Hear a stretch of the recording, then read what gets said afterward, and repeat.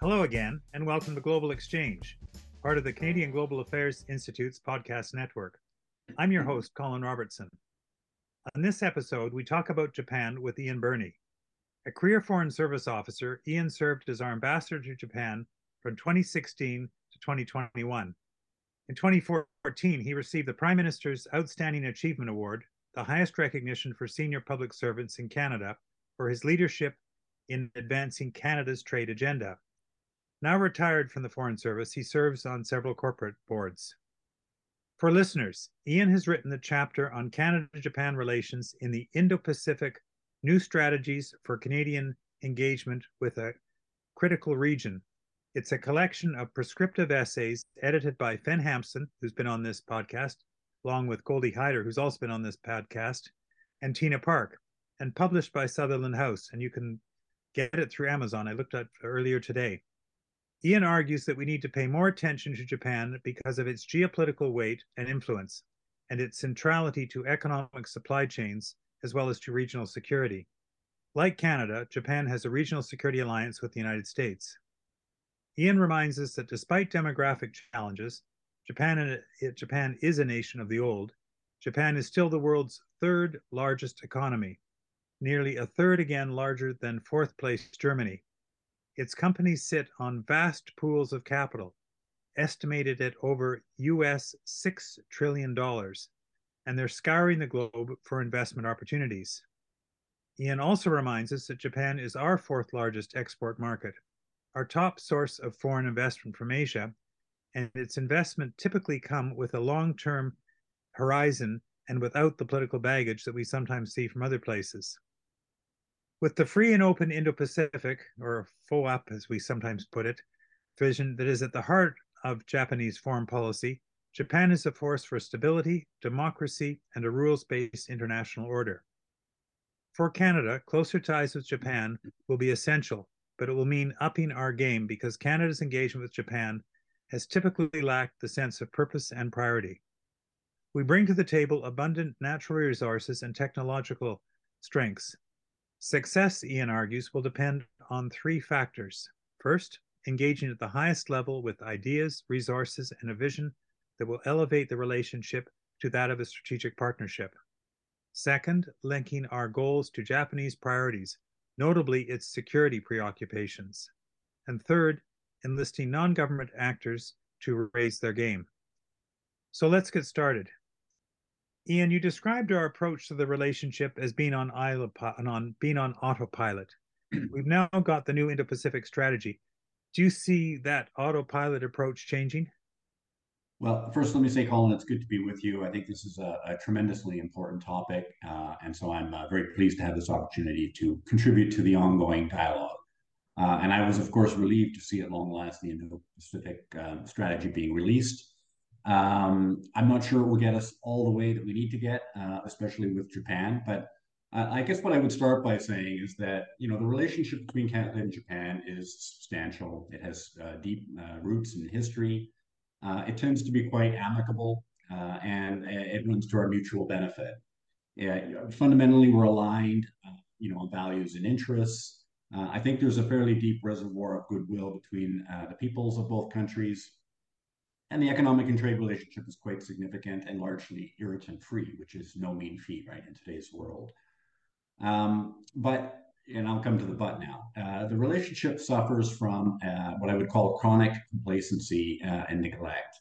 And part of the issue is that for both countries, the United States, but also China, frankly, consume almost all of the bandwidth. On the Japanese side, Canada tends to be managed off the edges of a North American desk, which in practice spends 98% of its time on the United States. And on our side, Japan tends to be run from North Asia bureaus that focus primarily on China. And when you consider also the fact that the relationship doesn't typically have, huge problems, it tends to drift along on autopilot with frankly very little engagement from the top. So it's positive in tone, but it's superficial and it underperforms relative to the potential.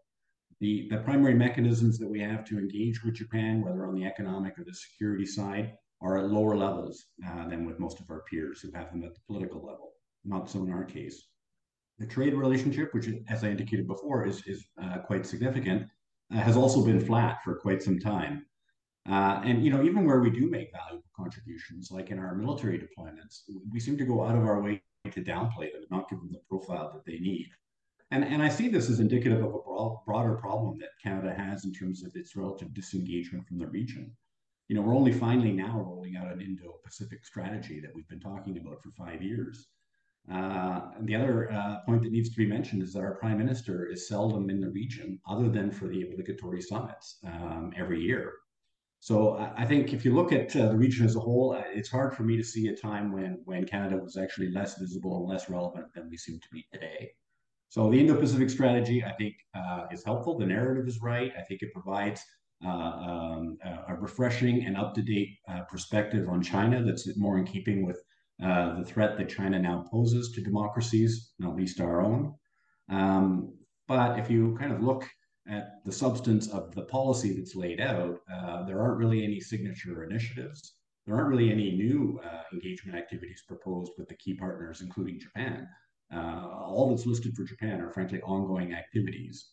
And the total spend adds up to less than 500 million bucks a year over 5 years, which, as you know, is a rounding error in terms of government spending. So, having laid out the case for the region's great importance and calling for a generational whole of society approach, I thought it was underwhelming in terms of the actual substance. But it does provide a good analytical framework, and I hope that the government follows up with the commitment and resources and attention that I think that the region deserves, and Japan has to be a central part of it. So that's a long-winded answer to your question, but that's it in a nutshell. No, Ian, it's a substantive response. And I guess part of what I was, I like you, I thought I was delighted to see the strategy, and I thought that there was a lot of effort has gone into it. You can read through, and the fact that there was annexes with costing money attached. Again, I agree with you, not enough money, but at least there is something there. And I looked at it as providing a framework, which we then will build upon, which is always the case with these kind of documents, that you don't want them too long to make them unreadable, but you don't want them too short. So I saw this as sort of, you've got a strategy. Although what did surprise me a little bit was that China and India each get their own section, whereas Japan gets lumped in with North Asia, which, as you point out within the Bureau, Korea, Taiwan, and others are there. But Japan, given its economic weight and its geostrategic importance, I would have thought a decade earlier would have had its own chapter. But I wondered, and you're closer to this, is this sort of reflection of where we now put Japan as a kind of lump it in with North Asia, but put the emphasis, we see China as a threat, as you correctly point out, and India as a kind of future for us, notwithstanding all the challenges that go with India, and the fact that, as you pointed out, our trading relationship with Japan is relatively irritant free, and thanks to CPTP, we've achieved that free trade uh, grail, that golden, the holy grail that we were seeking for so long. And thanks to Prime Minister Abe, in effect, we were able to get that. Yeah, so I hope you're right. I hope that looking at this as the glass being half full, that this is a starting point. As I say, I think it does provide at least a coherent analytical framework for Canada to engage the region with. In terms of relative priority, I think the entire region has been underweight in Canada's approach to the world. I think You mean we by that remain Indo-Pacific or North Asia? the Indo-Pacific region as a whole. Okay. I think is still underweight in our overall engagement globally. And obviously with war in Europe, this is distracting attention. But we're a G7 country. We need to be able to operate in more than one theater at a time. I think not just for governments, but our business community remains overwhelmingly focused on the United States. And to the extent that they've thought about the Indo-Pacific, it's been mostly China. So I think within the Indo-Pacific, yes, Japan has been and remains underweight. This is the third largest economy in the world. We should be engaging in a much more substantive way across the board. The potential is there. As I say, it tends to get kind of lost in the shuffle of other priorities. But it starts by showing up. And the point I alluded to earlier, the prime minister, and it's not all the prime minister, but nothing, as you know as well as I do, nothing focuses the mind as much as a PM visit to a region, and nothing conveys as important a signal of interest. And it must be said, the prime minister did not make a bilateral visit to Japan in the 5 years I was there as ambassador. He hasn't actually made one since his first year in office, where he added a day to the G7 summit that was held in Japan in 2016. And his next opportunity will be the G7 summit next year in Japan. So, the argument that I would make is that adding a day or two on a G7 summit every 7 years is just woefully inadequate for a relationship this important.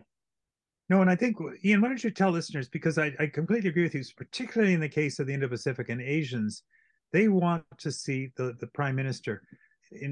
I've felt in Europe, in the United States, you don't have to have the prime minister present, but I've certainly my observation about Asia, given the complicity between business and governments, they really do want to see the principles, and that starts with the prime minister, but ministers. And as you point out, and the record is very clear on this, we have been episodic in now part of it's minority governments, part of it's geography and distances, but given the government, this is the most coherent strategy I've seen this government come up with in a foreign policy context, and they put weight on the Indo-Pacific.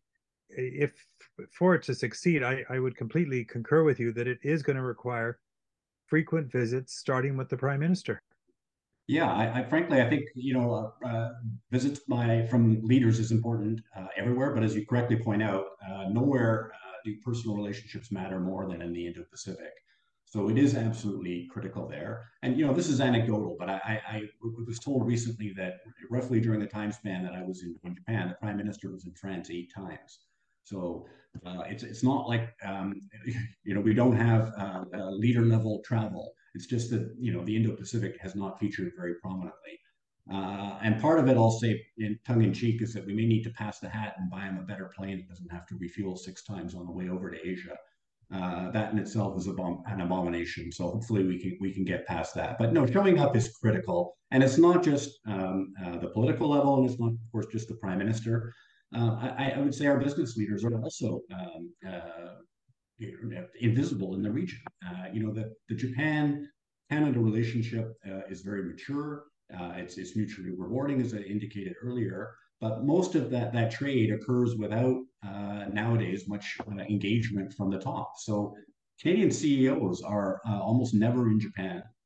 The one B2B mechanism that we have that has dedicated individuals at the top, Karen Beatty on our side, and the global chairman of Mitsui, who's a heavy hitter on the Japanese side, met recently in Toronto. Okay, it was the first face-to-face meeting of this group in 5 years. That's partly COVID, but that's not the whole story. But here it was in Toronto, and I don't think that there was a single CEO from a major Canadian company at that event, and it was the first in 5 years, and that was in Toronto.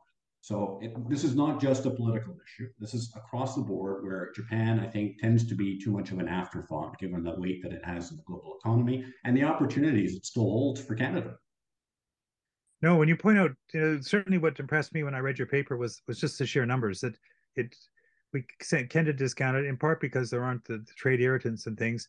We also, I think, sometimes see Japan as a like-minded middle power, but I kind of wonder, do the Japanese view us in similar terms? Well, it's a good point. I think they probably would see us as like-minded and, probably somewhere in the spectrum of middle power. But they don't see us as an equal. And that actually can be the source of some tension. The reality, if you look at this through Japanese eyes, they know their economy is 3 times bigger than Canada's. If you look at it in terms of the trade relationship, well, Japan for Canada is number 4. They're our 4th largest export market. But flip that around, and for Japan, Canada is barely in the top 20. And we were 18, I think, the last time I looked. And Japan's self-image on the global stage is one of a country that is far more consequential than Canada, and they see themselves as being the number one global ally of the United States in what is now the world's dominant geopolitical battleground. So we, I think, in Canada tend to look at Japan as a peer. We expect to be able to engage on an equal footing, but that is not a reciprocal view. And that, I think, leaves us perpetually disappointed that Japan isn't more engaged in the bilateral relationship. But so I think the takeaway for us is that we need to understand that the onus will inevitably be on the Canadian side as the smaller party to the equation to supply the bulk of the energy and initiative in the relationship. Ian, one thing that's kind of struck me, and it certainly is the case with the United States, where the United States in our relationship puts the emphasis on security. Trade comes next, but security trumps trade. We tend to put trade ahead of security, and I think we do the same with the Japanese. But my sense from talking with successive Japanese ambassadors to Canada, as well as yourself, is that the Japanese put much more emphasis on security. Part of it's the neighborhood, and kind of look at us, you know, and say, please, can't you get a bit more realistic? Or what do you think? What do the Japanese make of our foreign policy? So I think the unfortunate truth is they probably don't spend a lot of time thinking or worrying about Canadian foreign policy. But I think to the extent that they do, and going back to what I said at the outset, they will see a country that is a G7 partner, a country that is fundamentally aligned on values and interests, and one that can be supportive on some of Japan's global priorities, on issues like climate change, where we do work together quite closely, for example. But you're right. I think that they often perceive that the kind of issues that Canada focuses so much time and effort on can be far removed from what preoccupies them. And we have to remember that this is a country that has North Korean missiles flying overhead, China relentlessly probing at its frontiers, Russia now raising the specter of nuclear war. So, as laudable as the priority we put on issues like gender equity and diversity and inclusion and so forth, at a time when Japan is faced with all of that, to sort of go in and over again focus on the importance and value of our feminist foreign policy doesn't captivate Japanese policymakers. They're dealing with real world issues that are keeping their national security planners up at night. I think we need to be a little bit cognizant of that and how we frame our approach to Japan.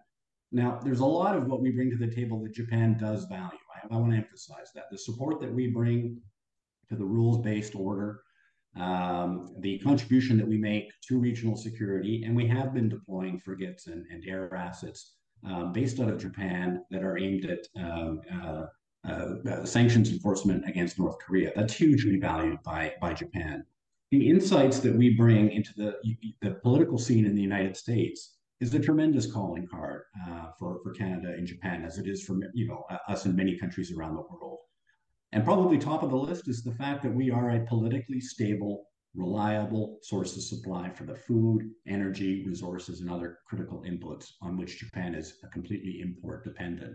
So those are the real assets that we bring to the table, and we need to, I think, leverage those more effectively in how we engage with Japan. Okay, now I concur with your approach that we need to make the relationship a true strategic partnership. I also take your point about engagement starting at the top, and so take that as a kind of first step. If you were to sort of lay out, take the Indo-Pacific strategy, which is there, but to say the framework, but now we get into the blueprint side, and I guess I found your paper was the blueprint that was missing from the Indo-Pacific. But again, I can understand that because your paper is almost as long as the Indo-Pacific strategy. Correctly so, because we should have that for each country. I mean, that you make the compelling case why we need that. But I guess so my question to you now is, we've got the Indo-Pacific strategy. We agree that we've got to do more on the engagement side, particularly at the top. But then as you kind of go through what are big baskets, trade and investment, defense and security, the people to people sort of ties, would you make some suggestions in each of those three big baskets that Sure. you would then take to, and your paper contains some of these, but I know the listeners will be interested. Yeah, no, I mean, and that all covers a lot of ground, of course. So we talked about the importance of showing up and the engagement, so I won't repeat all of those points.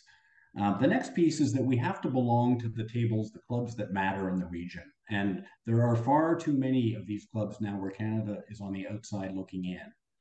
For years we've been talking about the fact that we're not a member of the East Asia Summit or some of the Right. ASEAN mechanisms like the ASEAN Defense Ministers Plus mechanism.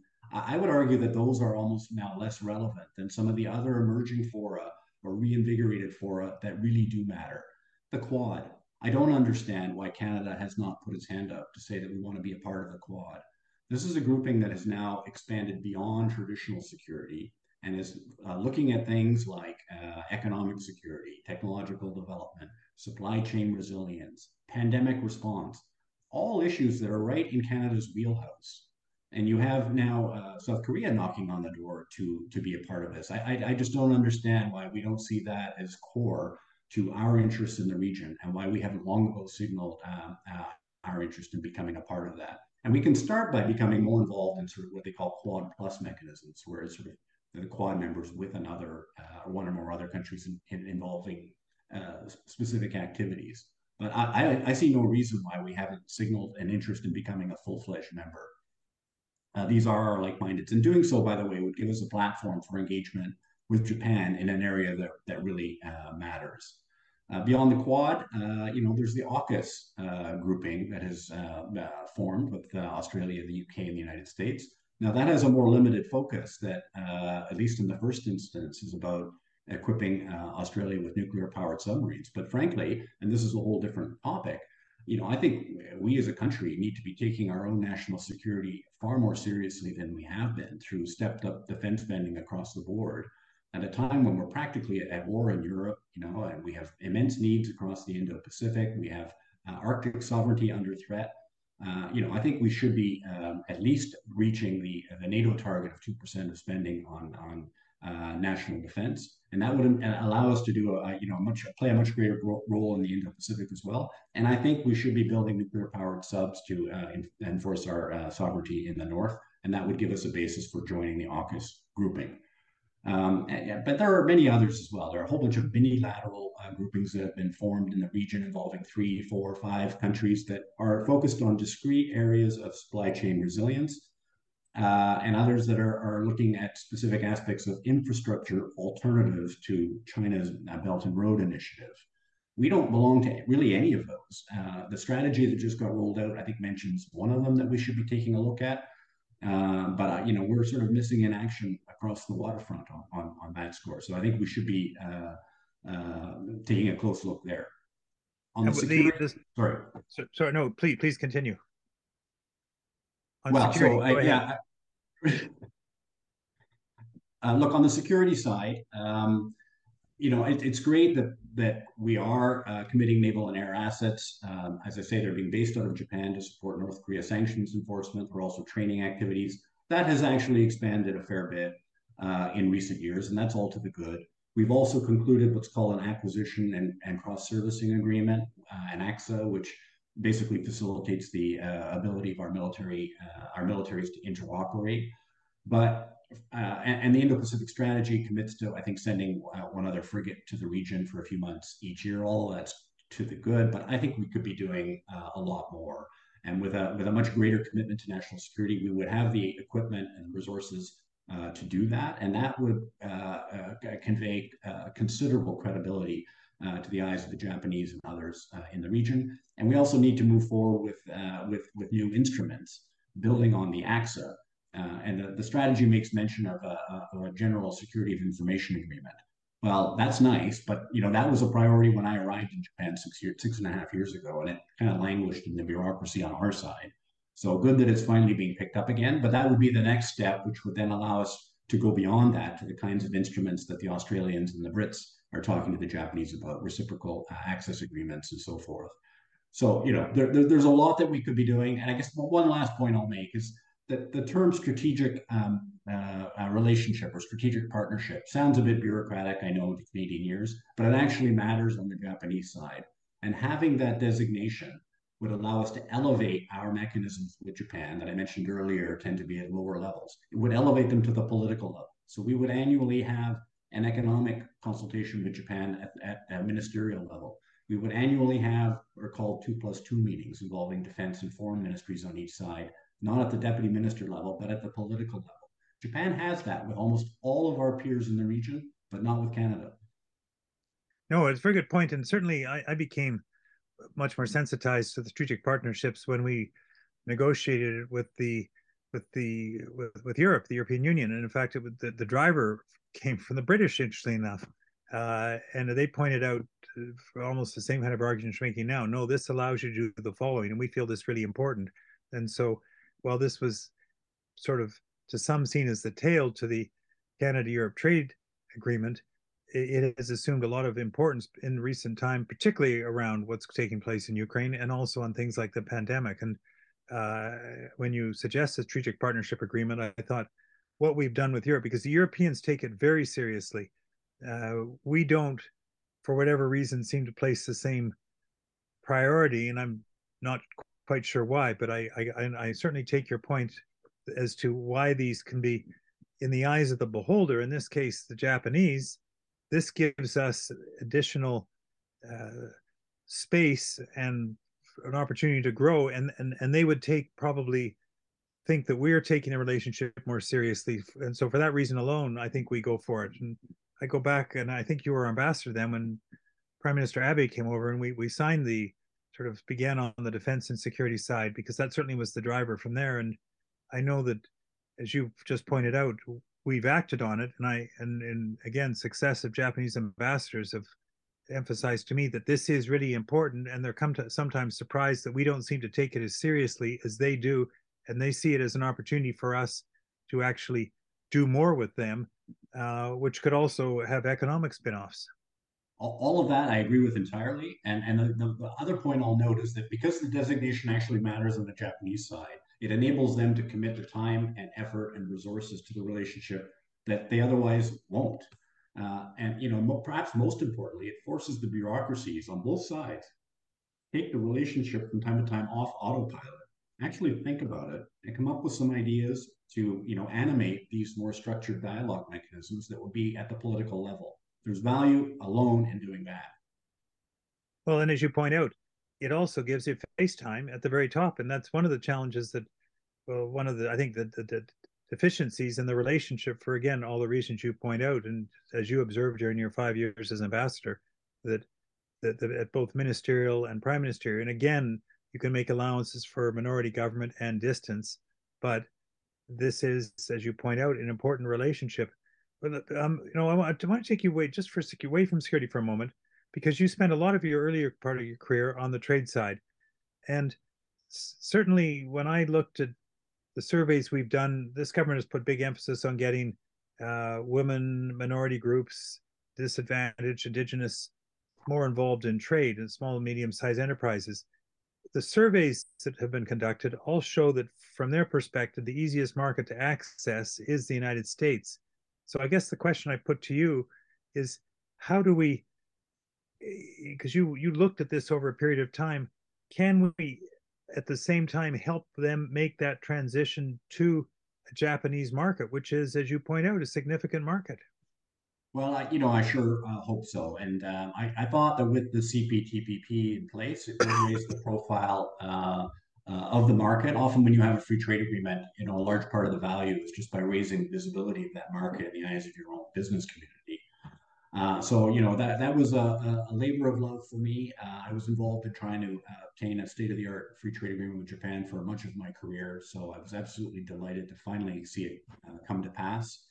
And I must say, it did so in the most remarkable of circumstances, because if you think about it, what it gave us in Japan was market access that reflected American negotiating leverage, which came from the TPP deal, which the Americans then took themselves out of because of Trump's decision to quit the TPP. So for a period of time, we enjoyed a phenomenal situation where we didn't even have to compete with the United States for the enhanced market access that reflected their leverage. So this was a golden opportunity. We knew it would be time limited, so we spent a lot of time and effort in the initial period after that agreement came into force, marketing it across Canada.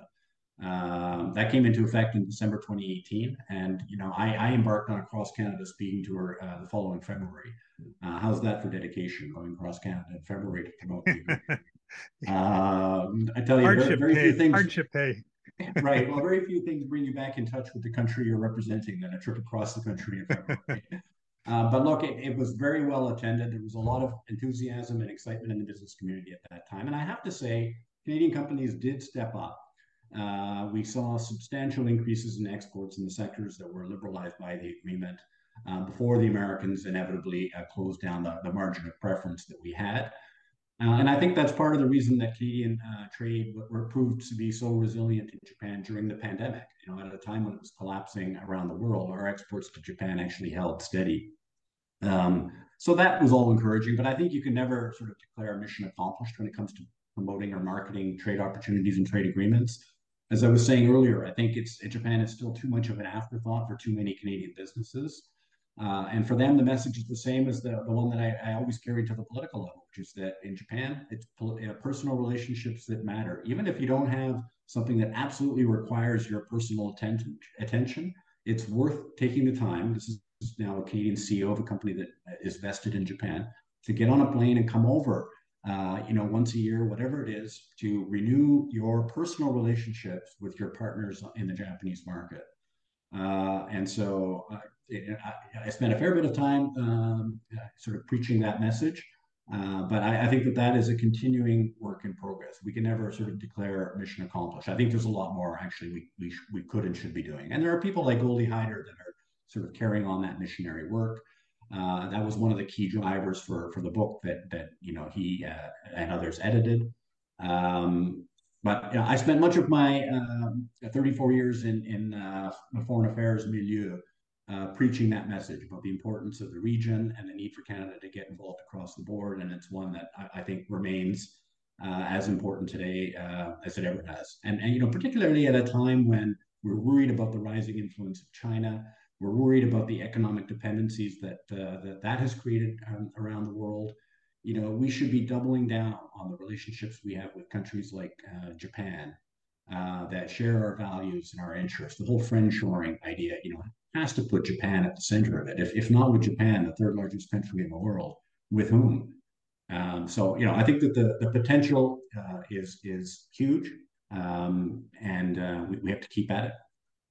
Ian, we say a few words about Prime Minister Abe. I've just finished Kissinger's book on leadership, and he looks at a variety of leaders, Lee Kuan Yew and Margaret Thatcher, de Gaulle. But it strikes me that if he were to write it, if he were to do a new edition, you'd have to include somebody like Shinzo Abe, who impressed me from afar, but you actually knew him. And it strikes me that we would never have got the TPP if it had not been for him. But he's also, as you know, in many ways, the father of another Japanese concept, the free and open Indo-Pacific. Absolutely. And he was a very powerful leader for Japan, a huge loss for the country and for the world. The free and open Indo-Pacific concept, which is now kind of in widespread use, was very much an Abe idea. It actually goes back to a speech he gave in the Indian Parliament during his first time in power. I think it was 2006, 2007, somewhere in that time frame. It was called the Confluence of the Two Seas, meaning the Indian and Pacific Oceans.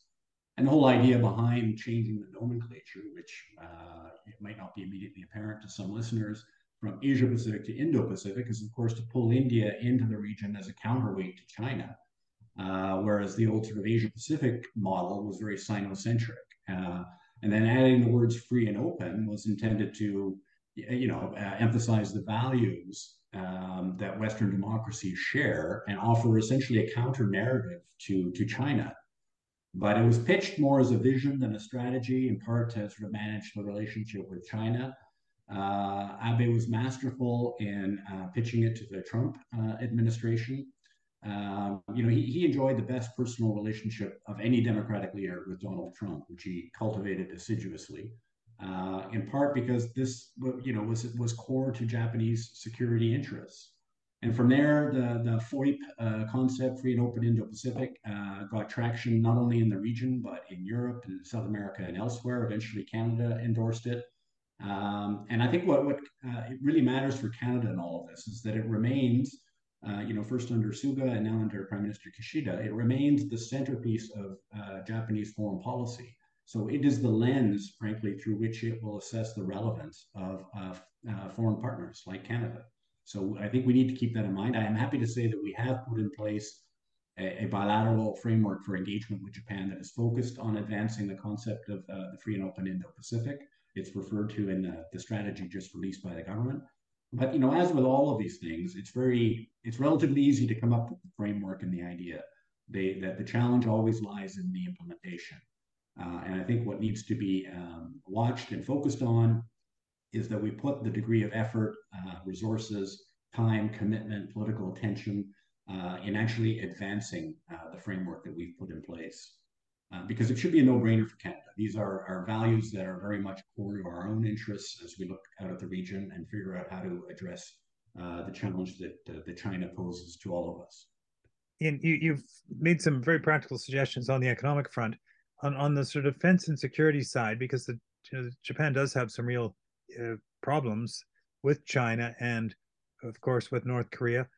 Are there more practical things that we could be doing? I seem to recall at one point you suggested to me that placing senior Canadian officers in with the Japanese military on a sort of we would at least establish relationships or sending them to their defense colleges, which struck me as a good idea. But there may be some other things that you've seen first up that the Japanese would be receptive to that would also serve Canadian interests in the security and defense side and certainly bring more teeth to the free and open Indo-Pacific relationship that you've talked about. Sure. Well, it would be variations on the same themes that I've talked about already. So, I think that there needs to be regular interaction between our defense ministers. I think that we have the sort of beginnings, I would say, of staff to staff talks and dialogue mechanisms. It's particularly advanced between the two navies. But there's more to be done between the two air forces and ground forces, embedding officers in each other's services, I think can be interesting. I think that the two could be doing more in terms of joint training activities to build capacity in the region, which would be perfectly well aligned with the principles behind the free and open Indo-Pacific. Helping ASEAN and other countries sort of strengthen their own defense capacities, for example. I talked about the deployments that we've been making, but the reality that I think we could be doing even more. And I think that should be a priority in terms of government funding. The legal instruments matter. As I say, we have the AXA, the information sharing agreement is important, not just on the security side, but it will also enable us to be more a part of defense procurement opportunities in Japan. And that, as I said, was languishing for about 6 or 7 years. It's now been given a political kickstart, and that was needed. So we need to get that done. But as I say, it's one thing to announce all of these initiatives, laying them all out in a nice-looking strategy. It's another to actually deliver them. And one of the areas that I thought was weak, and maybe it's a bit unfair to burden a strategy with that, but there wasn't much there in the way of deliverables. And what are we going to look at 5 years from now to know whether this has made any difference? How are we going to measure success? How will we know if we've actually succeeded in achieving things? It was pitched at a very high level, so I guess that's the next order of business. And hopefully it won't take as long to generate that second layer as it took to come up with the first strategy in the first place. No, I do think the idea of symmetrics as to what is it, because the heart of this to me seemed to be still trade and investment. And we probably need something. Okay, we would like to increase trade or investment by X by such and such, because that I think it also gives people like yourself, our heads of mission, targets to and work with business on. I mean, obviously it's business that creates the business, but if the head of mission is quite aware of this, and as you pointed out, getting business to come over and finding opportunities, I think is important. Yeah, and I guess I'll come back to the point I made earlier about ensuring that we're at the tables that matter. Because if you're talking about engaging with Japan on security issues, it would be a much better proposition if we were part of the Quad. They're not in AUKUS, but if we were to join that mechanism, it would also increase our stature in the eyes of Japanese. It would all serve to underline that Canada is actually not just in the region to trade and make money, which is sometimes the rap that's thrown against us, but that we have a comprehensive view of the region, and it includes a commitment to regional and global security, recognizing the importance that the Indo-Pacific now is on all of those fronts. So in that sense, all of the objectives are kind of intertwined, and we help advance each by advancing the others. Now, Japan and the free and open Pacific concept is now, as you said, fairly widespread and been endorsed broadly, particularly amongst the democracies. There's another concept that you talked about in your paper, which I found interesting, and that it's Japan's practice of balancing. Do you want to explain to listeners what balancing means in practice? Yeah, I think that this goes to the heart of the conundrum that I think virtually all countries around the world, certainly the democracies, are now facing, which is, how do you deal with the threat that China now poses to everybody's national security. And the rationale for this abounds, right? If you look at its relentless increase in military spending, the clear intent to challenge the status quo in the region through, ambitious, one way to put it, territorial designs in the East China Sea, the South China Seas, the overt threats across the Taiwan Strait, the meddling in our democracies, and on and on and on. So how does the world grapple with all of that without, committing economic hara-kiri? And for Canada, it's actually not as complex because our economic dependency is fundamentally on the United States. But for every other country in the Indo-Pacific, including Japan, there's a much greater degree of economic dependence on China. So they have to be more skillful in terms of how they manage all of that. And so Japan's response has been on the security side to double down on the relationship with the United States. I mentioned the relationship that Abe enjoyed with Donald Trump in that vein. To work to reinvigorate the Quad mechanism in order to pull India in as an essential counterweight to China, to advance the whole free and open Indo-Pacific vision, all as part of a multi-layered scheme to manage the rise of China, but doing it in a way that was calculated not to unnecessarily offend China. So, the free and open Indo-Pacific, in its first instance, started to be portrayed as a strategy. It started to look to many others as an anti-China alliance. So Japan was very careful to backpedal, to represent it as a vision anchored in values that are much harder for anybody to criticize, and to make it clear, as they did over and over again, that it was open to any country that wanted to join it, including China.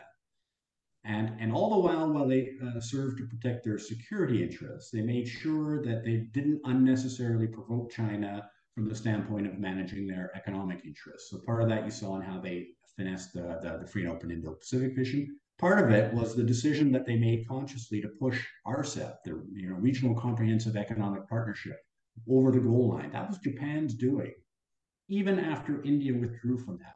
Japan desperately wanted India in that grouping so that it wouldn't be so Sino-centric. In the end, India wouldn't have it, but Japan made the strategic decision to press ahead with it, even recognizing that it would be essentially dominated by China. So this is what I mean about how they have, with some nuance, balanced their political and economic interests. It's a very different proposition for Canada, though. Given that, as I say, we have more room to maneuver, ironically, with China, given that we're far less dependent on that country economically.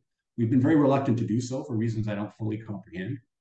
I think Canada actually should be more assertive in defending itself, certainly from coercive actions at the hands of China. Even if you look at the trade relationship we do have with China, relatively small compared to every other country in the Indo-Pacific, and even that runs 3-1 in China's favor, which, to an old trade policy warrior, spells leverage. But we've been very, very reluctant to use it, even when we're getting smacked in the head by China. I don't fully understand why, and I would certainly be among those advocating a more robust defense of our interests when it comes to China across the board. No, I think that makes sense, and I think that there are things we can learn from how Japan does it. Accomplishing what it set out to do, but at the same time maintaining a relationship, which it has to do, because if it's, again, I think China's still its biggest market, isn't it? Yes. One of the things that impressed me when I was in Japan a couple of years ago, and you were kind enough to have the family for breakfast at the residence, was you and Sylvie talked about people-to-people ties, and we've got that the embassy, to me, really does location. And one of the things you talked about was student exchanges, the arts and culture side, which I was heartened to hear because it's always been close to me. But the public diplomacy side, are we making full use of that with Japan? And do we make full use of the potential of our location in Tokyo? Well, so absolutely, we have location in Japan. In fact, we have a physical platform in Japan that is the envy of all of our peers, including the United States. And a platform that I think is the most impressive diplomatic footprint that Canada have anywhere in the world, certainly the most valuable. I would say in the pre-COVID environment, we were absolutely taking full advantage of those facilities. We were hosting hundreds of events between the official residence and the Chancery every year, drawing somewhere in the neighborhood of 40,000 visitors annually. So it ran at full tilt, and it was really exciting. Now, COVID obviously put a jarring halt to all of that. And one of my greatest regrets from my time in Japan is that all of the elaborate plans that we had put in place in the context of the Tokyo 2020 Olympic and Paralympic Games all essentially came to naught. We were going to host the Canada houses of both events at the embassy, and it was just going to be a fantastic period of time with families and stakeholders and political leaders and events every night. It was, and the embassy is located just a stone's throw from the national stadium, so it would have been fabulous. Of course, we all know what happened with COVID. The good news, I was back in Japan. I've been back several times in the last few months, most recently just a few weeks ago, and it is now fully reopened. The foreigners are flocking back in. You see once again the sort of energy and vitality that one always used to see in Tokyo. So that's all to the good. And I think so. Looking ahead, with the borders now reopening, our cultural programs, student flows, academic relations, all of our public diplomacy efforts should regain their former luster. But of course, it's always possible to do more on that front. And there are a couple of areas that I wrote about in the chapter where I thought we should be focusing our attention. The expo in Osaka in 2025 is now essentially around the corner. I think we were actively represented at the first four in Japan, and I know we will be again. We should be, I think, making the most of that opportunity, really to showcase our technological strengths, which are still, I think, underappreciated in Japan. The whole area of youth exchanges really took hold for me while I was in Japan because I saw how successful Japan's JET program is. Yes. Their Japan Education Exchange and Teaching Program. We've had, during the life of that program, 10,000 Canadian students come through that. And this has created lifelong champions of the relationship and of developing ties between the two countries. And they end up in all walks of life. We hire many of them at the embassy. Fantastic, far-sighted program. And I thought that, if Canada were to reciprocate a program like that, we would have to structure it obviously quite differently. But something on that scale and with that level of ambition, I thought would have been a perfect centerpiece to a Canadian Indo-Pacific strategy. And I was happy to see that there was a modest top up for the scholarship program that we have with the ASEAN countries, but quite modest. I think it was under $15 million and limited to the ASEAN markets. I thought this is an area where we could go big and really declare our intent to make some meaningful changes in terms of our profile and level of engagement with the region.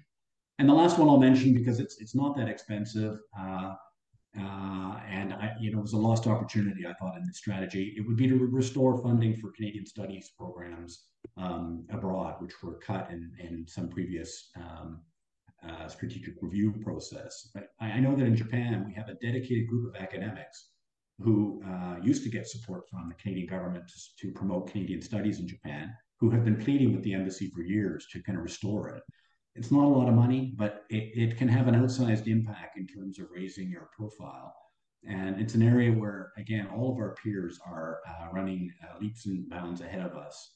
Japan funds the study of Japan, including in Canada. They put a $5 million endowment into the Monk School, U of T. So this is an area where, again, it wouldn't break the bank, but I think it could go a long way in terms of profile. And so I'd hope to see it. I haven't yet, but as you say, maybe the Indo-Pacific strategy is a work in progress, and we'll see that in some future iteration. Well, here on public diplomacy, because to me that's part of the Canada brand, and it is one thing that we should and have done in the past very well. And certainly, as you pointed out, you demonstrated this as our ambassador in Japan. Liam, this has been terrific. My final question, as always, I put to participants in this program: what are you reading or streaming these days? So, a lot of it is in my Christmas ask list. So, unfortunately, I have to wait for the moment to get it. But what okay, I'm well, actually you can put it out because you may have family listening, and others will benefit from what you're looking at. Well, so I actually want to read Benjamin Netanyahu's autobiography. So BB's on the list. But I'm also a big fan of Ben McIntyre. So he has a new one out, Prisoners at the Castle. So I'm looking forward to that. What I'm currently reading is a book called Invisible China. I don't know if you're familiar with this. This is a few years old now. It's written by an academic from Stanford, Scott Rozelle. The subtext is how the urban-rural divide threatens China's rise. And it's actually really interesting. I'm only about halfway through it, but the basic thesis is that chronic underinvestment from China since the very beginning of the communist takeover, underinvestment in education is what ultimately will hobble China's effort to break out of the sort of middle income trap that the authors write about. That this is something that Xi Jinping has tried to reverse in recent years, but it's in their argument probably too little, too late. And that this, when you compound it with China's demographics, is going to have a significant impact on the ability of China's workforce to adjust to the next level of development as the kinds of jobs they're currently performing in factories move elsewhere to cheaper locales like Vietnam and Bangladesh. To move up to the next stream, they don't have the educational base to make that jump. And that in turn is a recipe for political turmoil that will be compounded by the country's demographics. They're going to get old before they get rich, I think is the expression. Anyway, fascinating book. I'm enjoying that, but I'm also looking forward to some of the other stuff coming.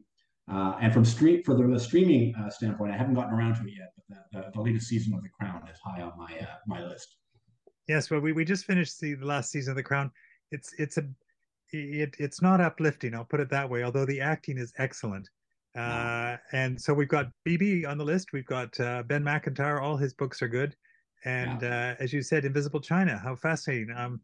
Some of I'm going to start in terms of streaming the Mac Heron book, who I'd read about in the New Yorker, who writes very good spy novels, which I have not yet read, but I'm now, having talked to enough people who do read them, that's on my list.